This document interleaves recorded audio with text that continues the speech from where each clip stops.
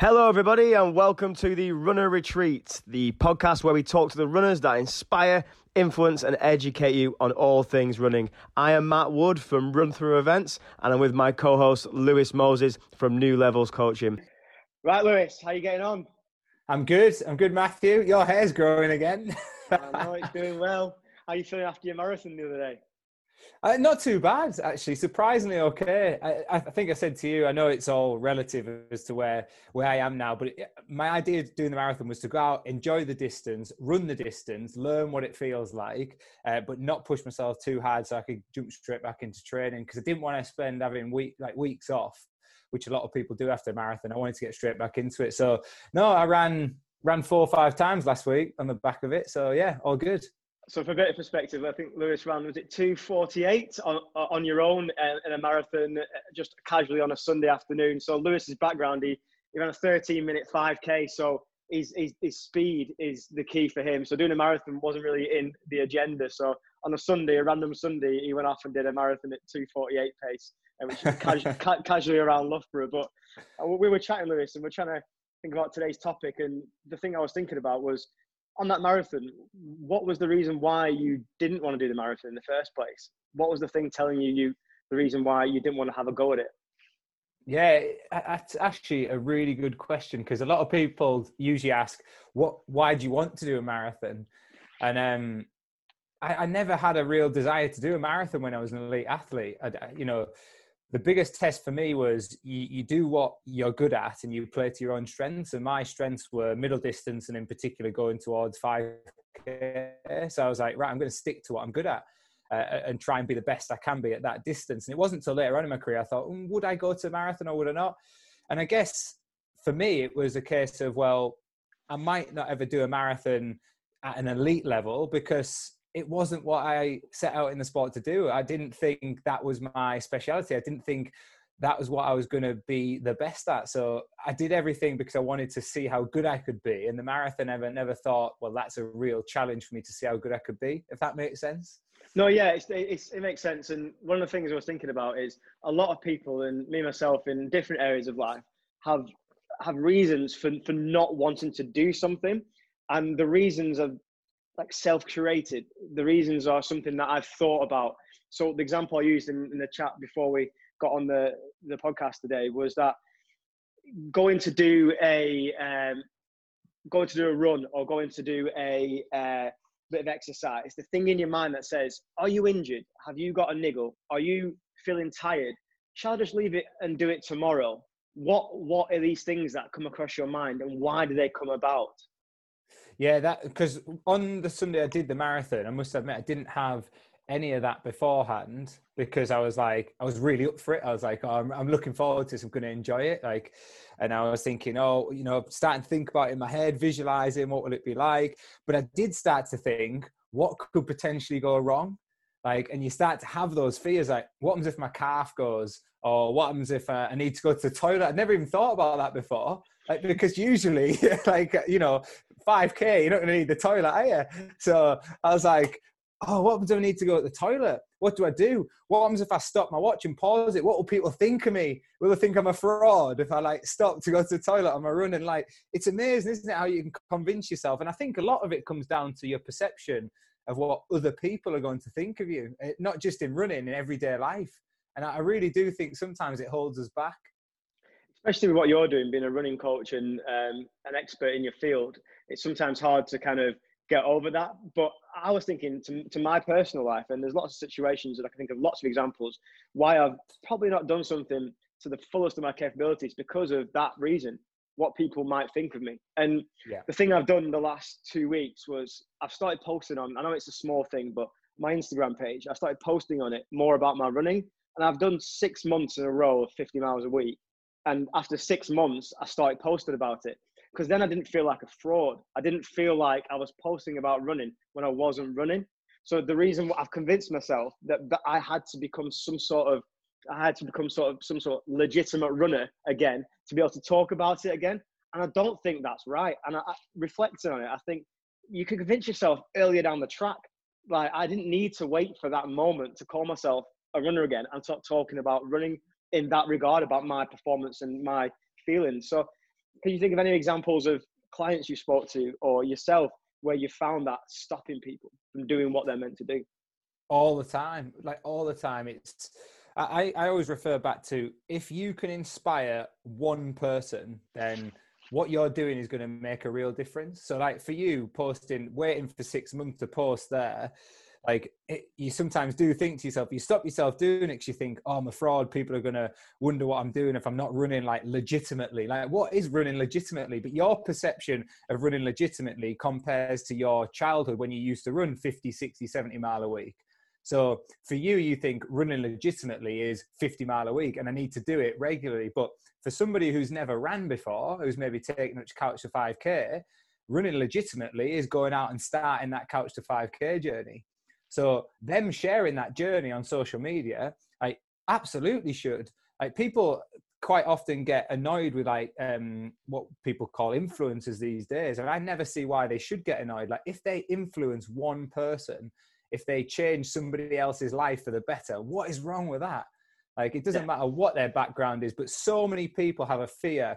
And back to your question, I know I've gone off a bit of tangent there. I have work with athletes who have fears of turning up to races, a big fear. Like, what will people think of me? I'm not going to go and race. People think before they're going to go out and do like even a virtual time trial, a challenge, they'll try and think of like a downhill course because they want to like run faster. But some people, like you say, struggle to even get out the door on some days. They'll find excuses. And it's that chimp, isn't it? A really good book. Steve Peters refers to the chimp paradox, that chimp that lives on your shoulder and is in your mind all the time, constantly nagging at you. Yeah, and the hard part is to find solutions to try and change that for yourself. And that book is a good book to read, and it does talk about having that. It's like the little voice in your shoulder. It's something like the old cartoons. You got the devil and the angel. And do you know what I mean? Like, don't go outside. Go outside. It's that sort of like both sides of your brain talking to each other and trying to convince yourself. And depending on your environment, if you're in a household where you have young kids, for example, and young kids start acting up, for example, and then you want to go for your run, that's a great excuse to not go for your run because this is a situation I've got to take control of. Or in work, for example, you get an email off a client, or you get an email off a customer that's unhappy, and that changes. And I can't go for a run. I can't exercise. I can't think about myself because this other thing is important.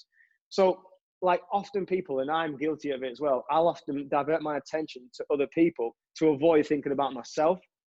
So one of the techniques I've used is I've just kind of got over that. I've just said, like you said, if I can help one person find some insight into my life or to my run, and that helps them go for one themselves. And I really have noticed it. I've posted for the last 2 weeks every day. And I've had friends that I haven't spoken to, I use messaging me saying, oh, the stretching, what app did you use? Other mates going for a run and then talking to me about it. Like, we've got other friends that we have together, Lewis, like the Sheldons, like going out for runs together and getting out the door and sharing that rather than just keeping it to themselves.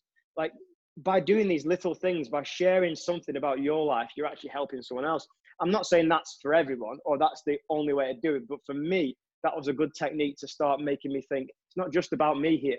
I'm actually helping other people at the same time, which then reinforces the fact that what I'm doing is okay. I'm thinking about me is okay.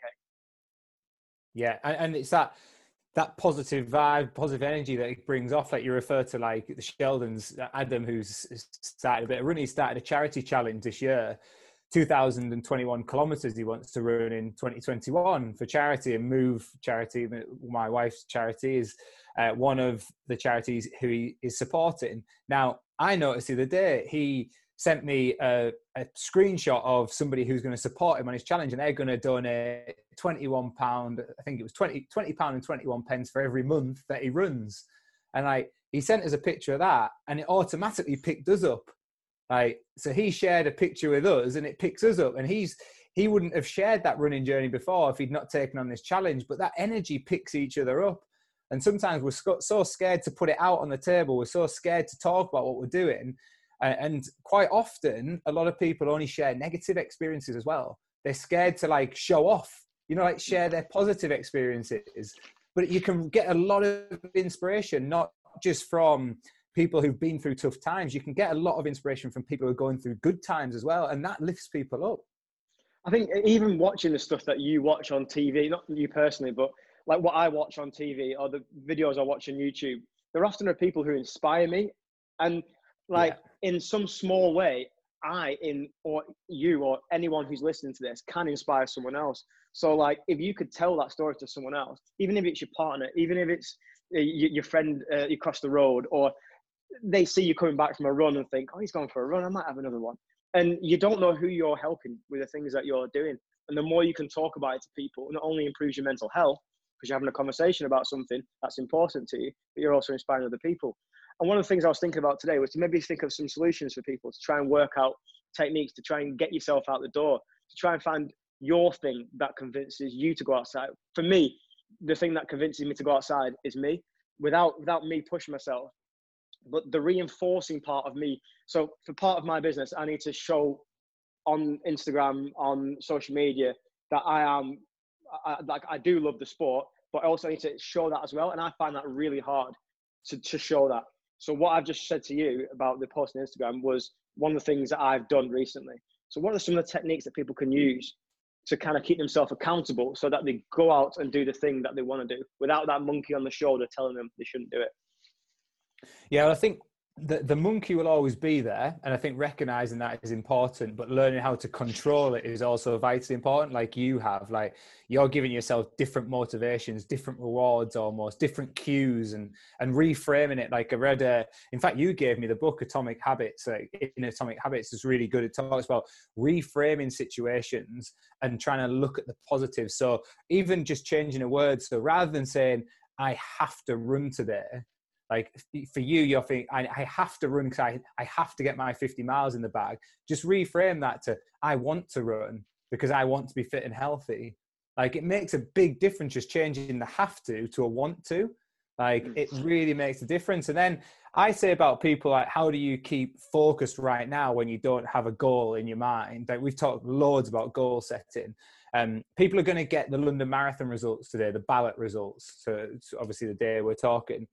And people are going to have a goal for October. How do they stay motivated? How do they, when they have that self-doubt, that chimp on the shoulder, when it's snowing outside like today, how do they find a way to get out the door?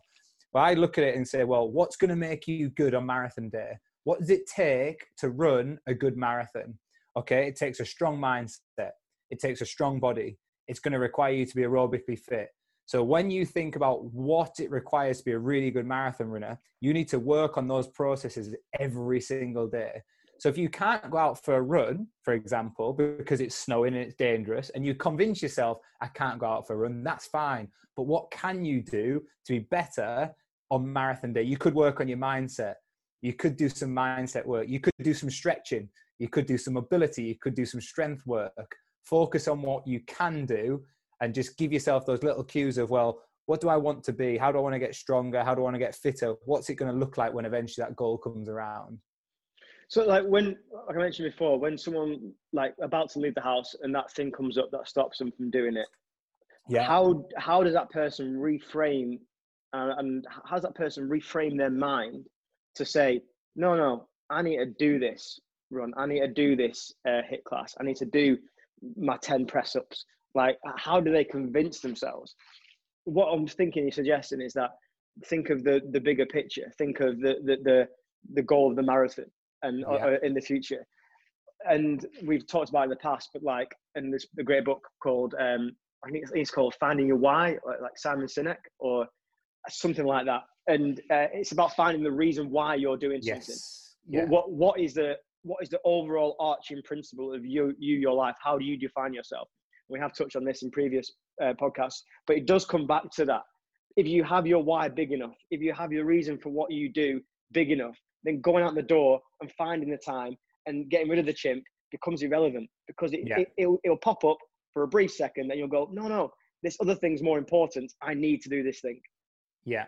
Overpowering it again, it comes back to that reframing of, you know, rather than seeing some things as a negative or seeing some things as essential right now, like you say, reframe it. What is actually really important to you? What is really essential to you? Living a healthy life is essential. Looking at it that way. Also, I think really important, I think in a world where we're full of distractions around us, it's eliminating those distractions before you go out to do something. So again, let's say you plan to go out for a run in the morning.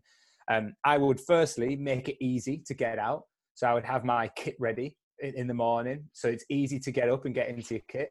If you've got a bit of a morning routine, if you're going to stretch, if you're going to roll, if you're going to have a drink, make sure that when you do that, you've maybe not got your phone with you, because if your phone's there, that's another distraction point. And all of a sudden you may pick up an email and you think, oh shit, I need to reply to that now. But if you didn't see that email, you didn't need to reply to it. So go out and do the thing that you focus on. But so many of us surround ourselves with distractions. Even, I'm going to put it out there, I'm not saying don't talk to your fiance or talk to your wife, but even that could distract you, So it might be that if you're a family member sat listening to this, and I coach people like this, and this is why I know this to be true. They know that once their family is up, they cannot go out training. Once their children are up, once the husband's up, they can't get out the door. So what they do is they get up at 5 a.m. in the morning, they go out before those distractions are there. Yeah, and no, that's a massive thing. I do, and Lucy, if she's listening to this, will laugh, because it's something we've talked about recently, and it's like, I tried to convey it in a way that said that you're not the one who distracts me, we distract each other. And I'm getting better, and over the years I found tricks to convince myself to do certain things. So for example, vitamin tablets, like I'll have it for 2 or 3 days in a row, and I won't have it for 2 weeks. So what I've done is I've put it in a place where I know I'm going to go to every single day. So the bread bin, for example, in the morning, where I get my bread out, where I have my... Because you love bread. You love bread. I do love bread. But my vitamin tablets were in the same place as Lucy's vitamin tablet, right? And Lucy never took hers, but I took mine every day.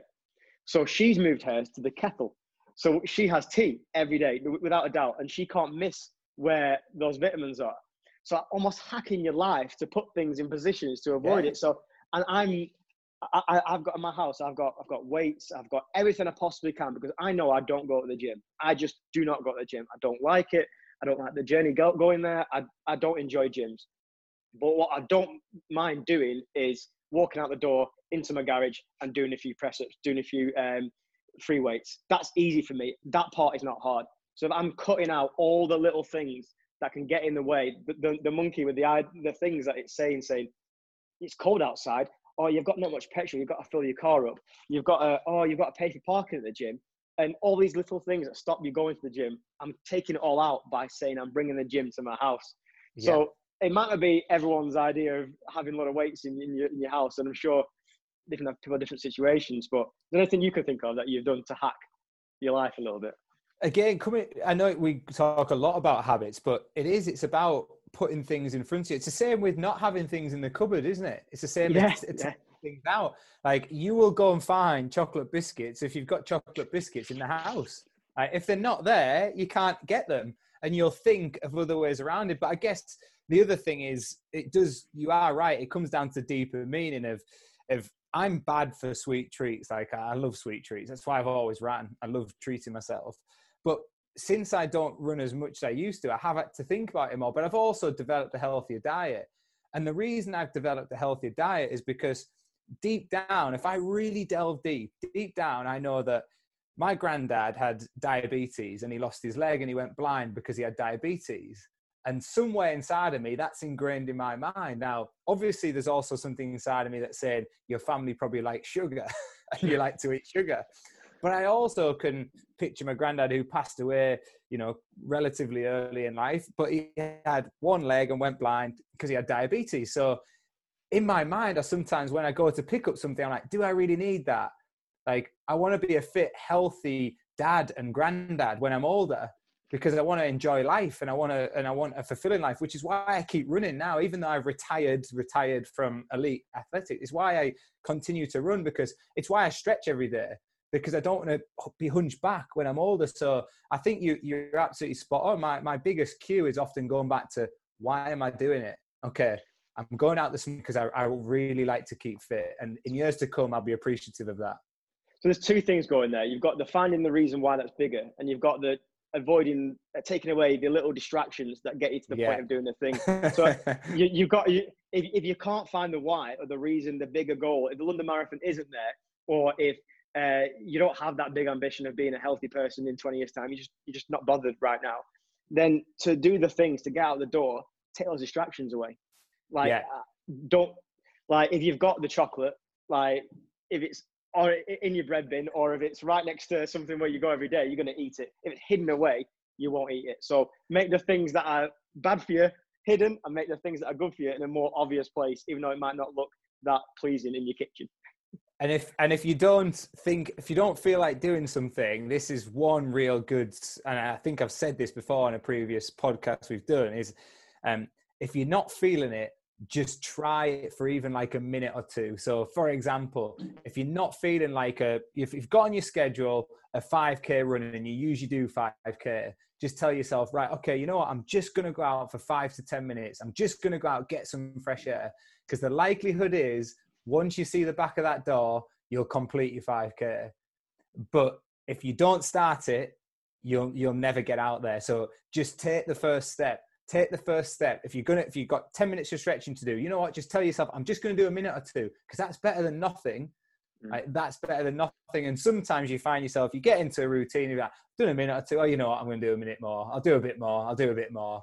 And before you know it, you've done it anyway.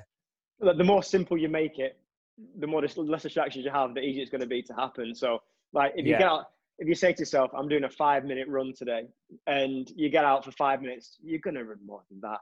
Because the hardest bit of the whole thing was walking out the door with all your clothes on.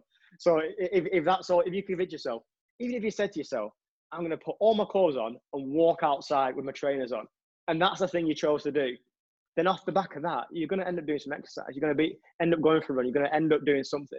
Like, I've been recently, over the last couple of weeks, looking at the Couch to 5K hashtag on Instagram and looking at all the different posts, and the difference between something I've noticed, the difference between those posts, people posting the Couch to 5K, and the difference between like UK Run Chat or Run Through UK or people on those things, is people on the Couch to 5K, they post pictures of the food, posting pictures of the things that they're currently doing and the ways that they're trying to change their lives. So, like, some people are posting pictures of the pizzas, for example, and that's the bad habit they've currently got. But then the next day, the same person will post a picture of like a leafy salad.